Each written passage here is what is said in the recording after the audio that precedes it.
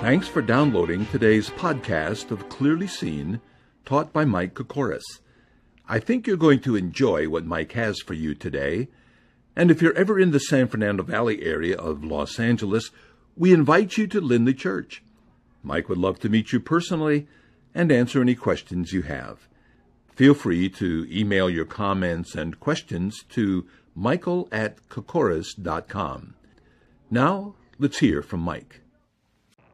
All of us look forward to something. It starts at a very young age. This little kid looks forward to his father coming home so he can play with him or her. Students look forward to summer vacation so they don't have to do homework or take tests anymore. Perhaps the classic would be a bride looking forward to her wedding. And then there are, of course, middle-aged people who are looking forward toward retirement. Looking forward into the future, as I mentioned, as we've been going through 2 Peter, should affect the present. Let's take, for example, that bride looking forward to a wedding. There's all kinds of things going on before the wedding gets here that she is occupied with. She's busy preparing for that event in the present, though it's still way off in the future. She has to secure a church, decorate the church. She has to, plan the reception, figure out who she's going to have as a photographer. There's flowers. Then, of course, there's the dress. How could you forget that? That's high on the list. But the point is, that's in the future, but she's now in the present preparing for that which is coming soon. Whole books have been written on how to do that. And speaking of that, there's a book written to tell us how to prepare for the future. It's called the Bible. If you look at the Bible through spiritual binoculars, you will see the second coming of Jesus Christ, and beyond that, the destruction of the earth and the establishment of the new heavens and the new earth in which dwells righteousness. Now that's what Peter does in his second epistle, the 3rd chapter, and he looks forward to that and then immediately talks about how that should affect us in the present. So, to state it all very simply, the future should affect the present. Well, if that's the case, spiritually speaking, how? How is that done? Well, I invite your attention back to the 3rd chapter of 2 Peter, and let's let him tell us. 2 Peter, chapter 3, verse 14.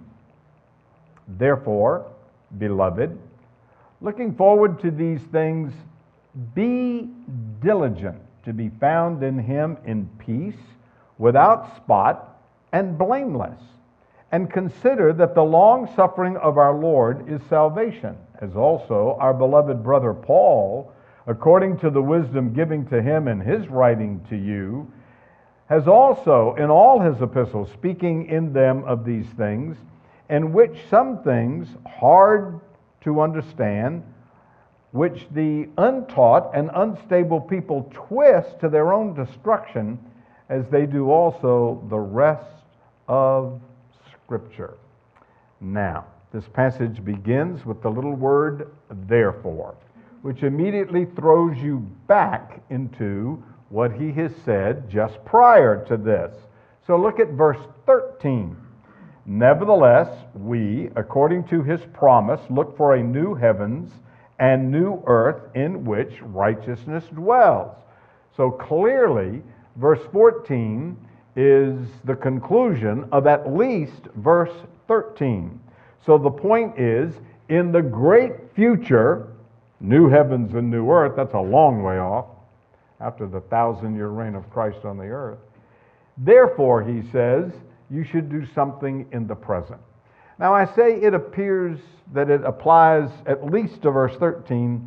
It could go beyond that. It could apply as far back as verse 11, and some take it as far back as the first 3 verses of the chapter.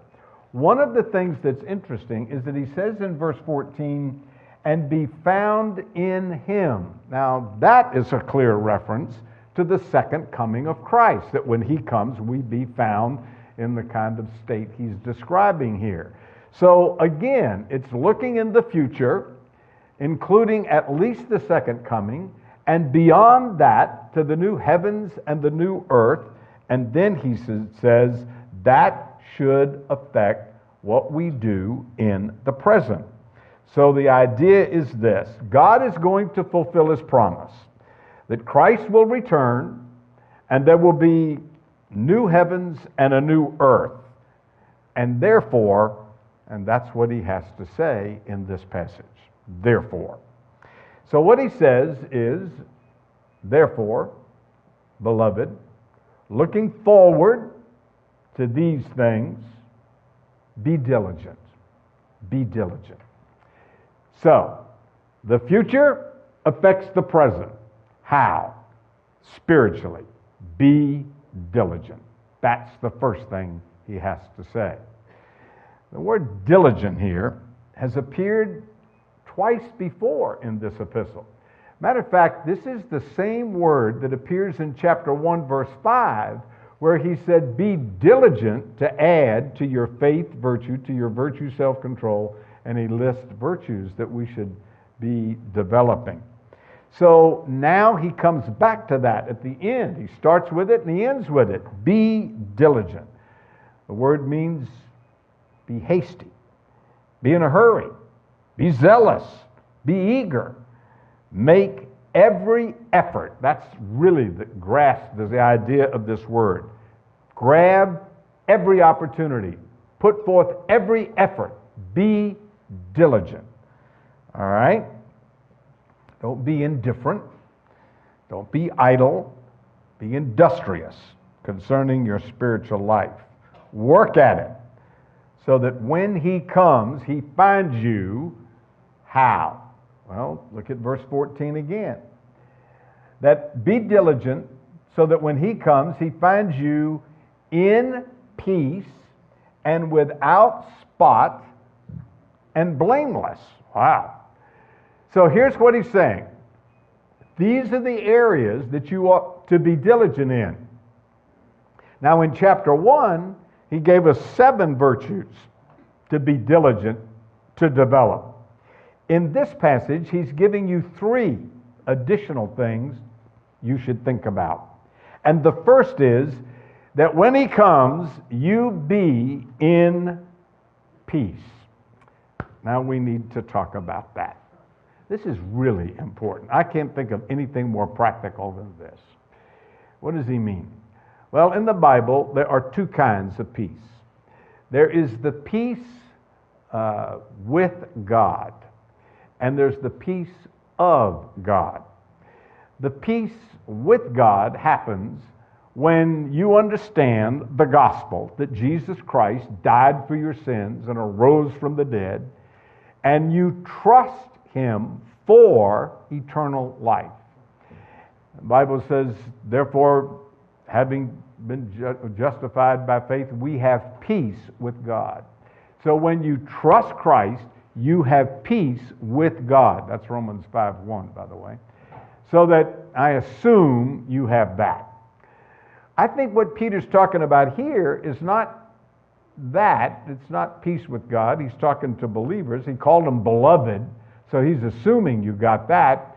He's talking about peace of God. Now, what does that look like? And how do you get it? So the point is this. Do you have peace? You go to bed at night and go to sleep, or do you fret? Do you worry? This is the kind of stuff we're talking about.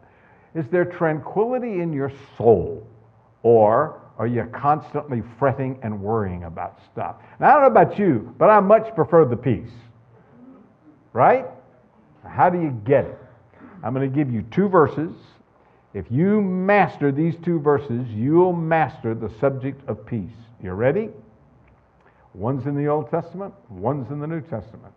Write these down in your brain. Tattoo them just inside your forehead. You need to know these two verses. The first is Isaiah 26:3. Isaiah 26:3 says, "You will keep him in perfect peace, whose mind is stayed on you because he trusts in you." Isaiah 26:3. God is going to keep you in peace whose mind is stayed on him, because if your mind is stayed on him, that will lead you to trusting. And that's where the peace is. Let me give you a New Testament verse. Philippians 4:6-7. Everybody ought to know these verses by heart. "Be anxious for nothing, but in everything by prayer and supplication with thanksgiving, let your requests be made known unto God, and the peace of God, which surpasses all understanding, shall guard your heart and your mind through Christ Jesus." Be anxious for nothing, but just commit it all to the Lord, because your mind is stayed on him and you're trusting him. All right. The point Peter is making is you should be diligent to be in peace. And what I've just done is tell you how to be in peace. And you're in peace by, let your mind be stayed on him, let your requests be made known, and trust him. That's putting those three verses together. Got it? But look at the text again. It says, "And be without spot and blameless." Wow. I don't need it. My wife is going to bring me matter of fact, the light coming through that window is shining on my Bible, and I can but thank you, sweetheart. All right, he says, be without spot and be blameless. Matter of fact, Paul says that in Ephesians chapter 5. He says, "Christ loved the church and gave himself for it, that he might sanctify and cleanse it with the washing of the water by the word, and that he might present himself a glorious church, not having spot or wrinkle or any such thing, but that he should be holy and without blemish." So, the Lord's going to do that. That's Paul. And then he turns around and Peter says, "But you be diligent to do that." In other words, this is a case where we cooperate with the Lord. We're diligent to do it, and the Lord does it. So it is not a case of either or, it's both and. The point I'm trying to make is we should be diligent because of what's coming in the future. Got it? If you just remember be diligent in the fact that you were cold, we got it. All right. Once there was a little girl. It was the daughter of a pastor. And she heard him say one day something about, "We are members of the church militant." You ever heard that term? Mm-hmm. Church militant is used by theologians to talk about the church on earth versus the church that's in heaven. Those who've trusted the Lord and gone to heaven are in heaven, and those of us still on the earth are still fighting the good fight of faith, and we're called the church militant. In the meantime, this little girl went to visit her aunt, and her aunt took her to Sunday school, and the Sunday school teacher asked her what church she attended, not understanding her father was a pastor, and the little girl said, "I am a member of the church militant." No, she said, "I am the member of the church diligent." She misspoke. You ought to be a member of that church. That's the point. We ought to be diligent about what the Lord told us to do. Now, this passage consists of the future and the present. What he says next is this. Look at verse 15. "And consider the long suffering of our Lord is salvation." Now that's the future part. The present part is be diligent. The future part is you need to remember that the patience of the Lord is salvation. Now this is a reference to what he has said earlier in the passage, that it is the will of God that all repent and he is patient until they do. He's giving people time to get saved. And that's the point of verse 15. The long suffering of our Lord, the patience of not coming back quick, is that people are getting saved. Then he sort of goes off on a tangent, which is really interesting. He says, as also our beloved Paul, according to the wisdom given to him, has written to you. Now at this point, he is saying, you be diligent in light of the fact that the Lord is delaying his coming till some others get saved. But he brings up, sort of as a footnote, well, that's what Paul said. Now I want you to look at it very carefully. How does he refer to Paul? Our beloved brother, Paul. Now why is that significant? Well, I'm going to tell you why that's significant. Let me tell you about the relationship between Paul and Peter. In Galatians chapter 2, Paul rebuked Peter publicly. Now, you just don't do that. There is a personality theory that talks about some people are extroverts and some people are introverts. And, well, Peter was an extrovert. Knowing a little bit about that personality theory and knowing a little bit about Peter, I can assure you Peter was an extrovert. Being one of them, I understand. He opened his mouth and put his foot in it more than once. That's the giveaway that you're an extrovert. Now, the one thing you don't do is embarrass an extrovert, a people person. That's Peter. You don't embarrass these people. They never get over it. 30 years prior to this, or better than 30 years prior to this, no less than the Apostle Paul rebuked no less than the Apostle Peter publicly. You can read about it in Galatians chapter 2. And Peter didn't hold a grudge. He said, he's my beloved brother. Is that good? So if you're holding some grudges, you need to remember your beloved brother. That's what Paul did. But look at the rest of it. This is really interesting stuff. He says, verse 16, as also in all his epistles, speaking in them these things, which are some things hard to understand, which the untaught and unstable people twist to their own destruction, as they do also the rest of Scripture. Did you see that? Do we need to turn the lights on so you can see that? Peter says all his epistles, and just as they do with other Scripture. So what's he calling Paul's epistles? Scripture. Wow. I get asked a lot, or I have been over the years, how was the Bible put together? When was it put together? And the standard answer is, at a council in 395, the 27 books of the New Testament were first put together and officially recognized. Now, way before that, the Jewish books were put together, and Jesus puts his stamp of approval on that portion of the Bible in Luke chapter 24.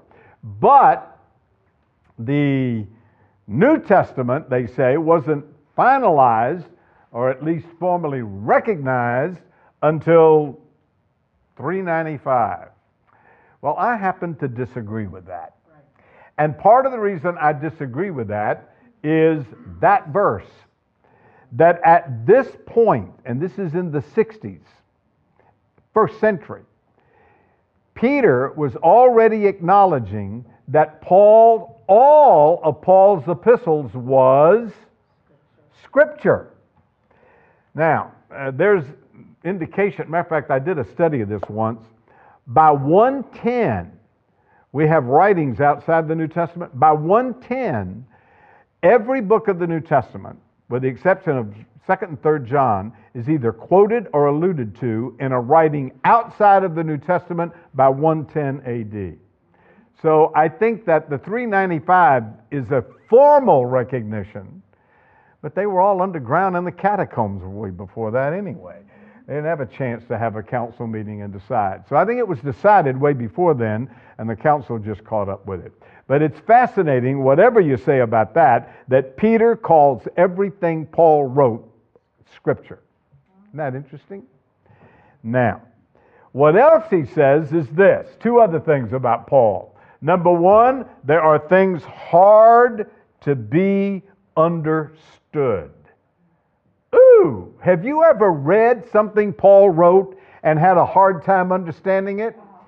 You're in good company. Peter had the same experience. He said, there are things Paul said that are hard to be understood. Now, I've encountered a couple of those things myself. I could take a long time to tell you. Most of them I've resolved.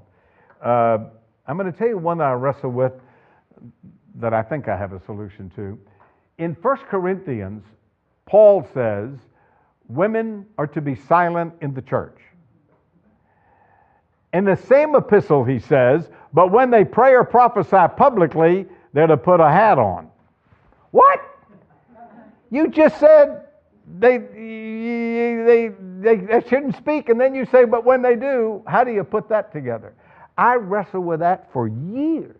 I heard that there was a fella who had an answer, and I literally drove 100 miles to talk to him, one way. And I think he really helped me understand that passage. And if you want to know, I'll tell you later. See me after the service. In the meantime, was that mean? Yes.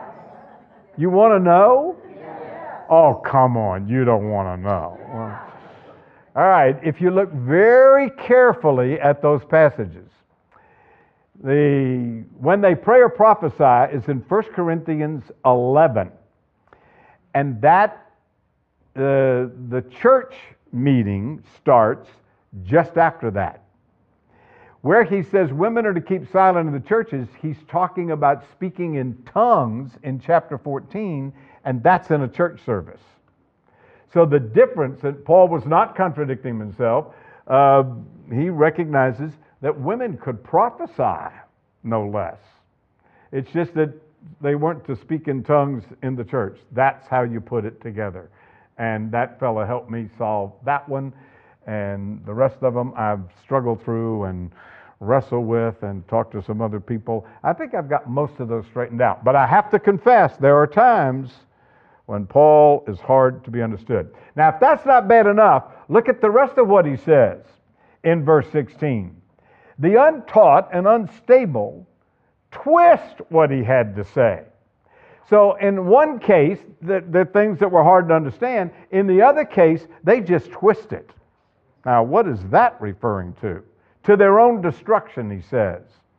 Well, Paul himself tells us of a case where they twisted things.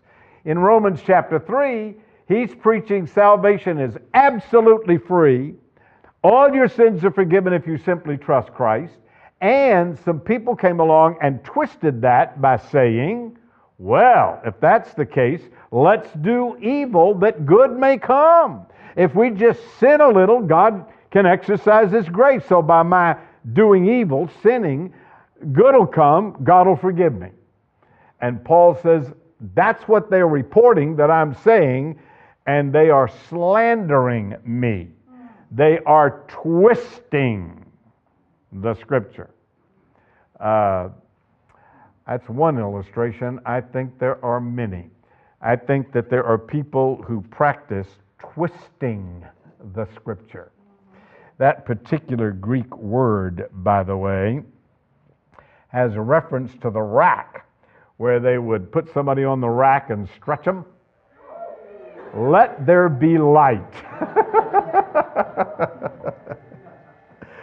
All right, so he says that That's what some people do with the Scripture. They twist it. They stretch it. They pervert it. And he says that's what some are doing. Now, here's the point. You ought not do that.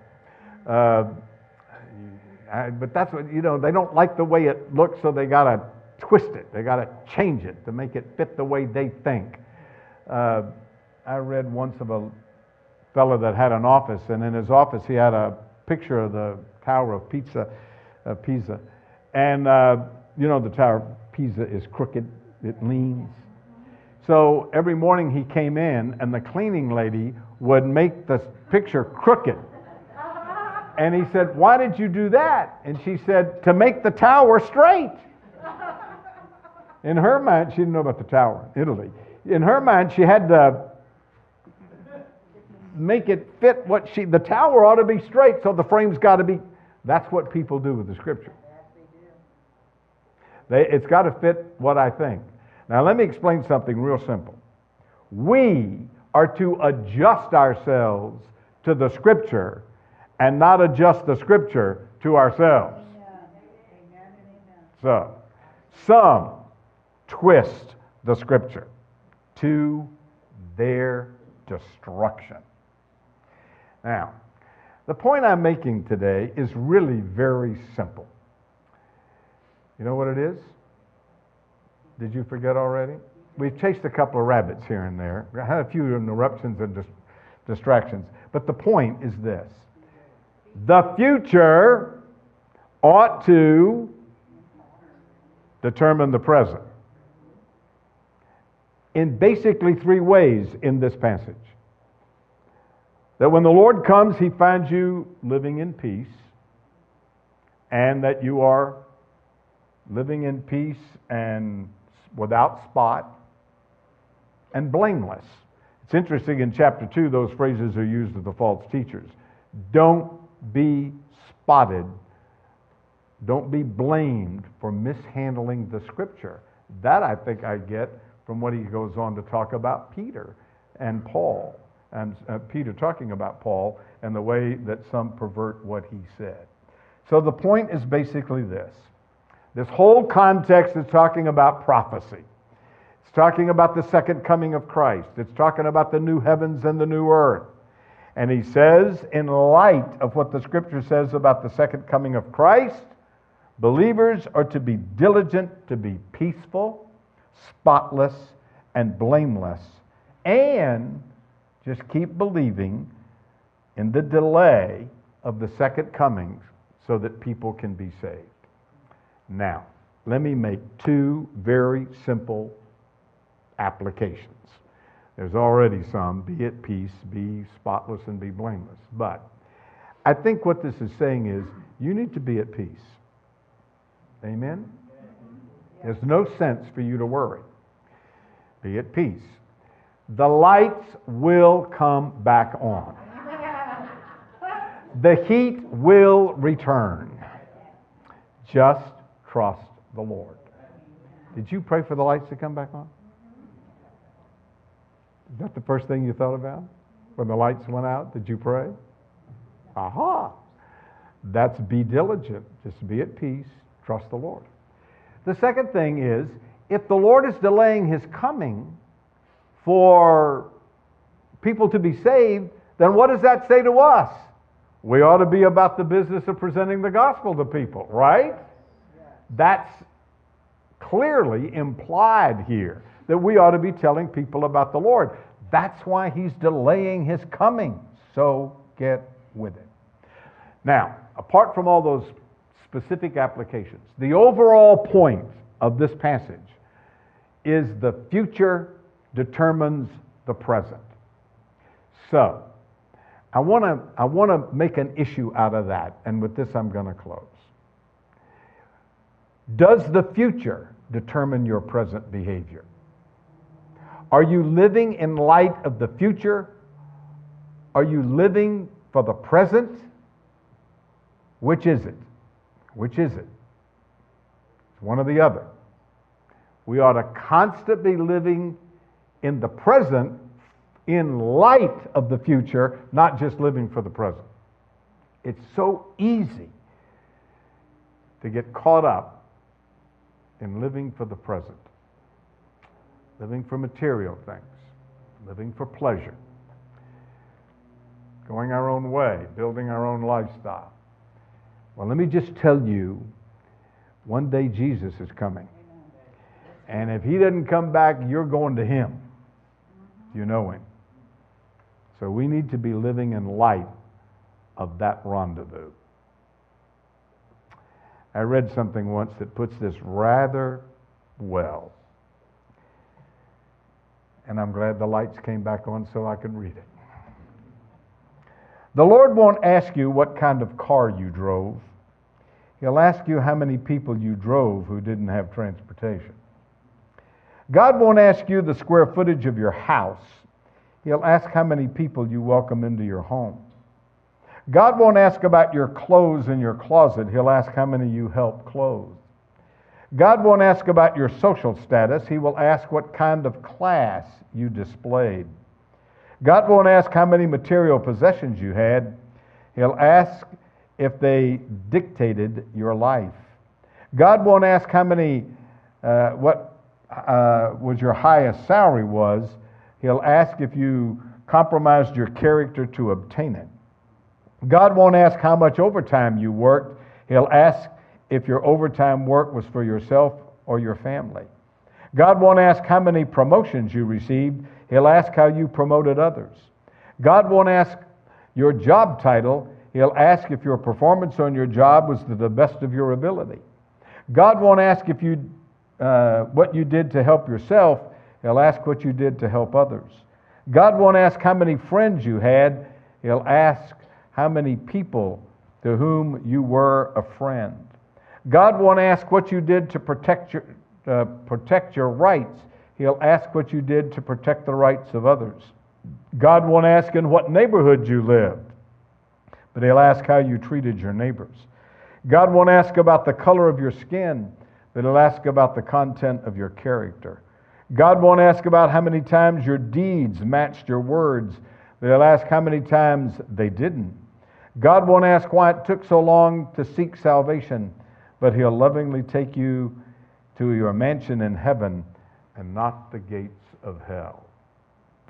The point is, the future, our rendezvous with the Lord, whether by death or his coming, should determine our present. Amen, and amen. Father, thank you for giving us a warning. Thank you for telling us what is coming.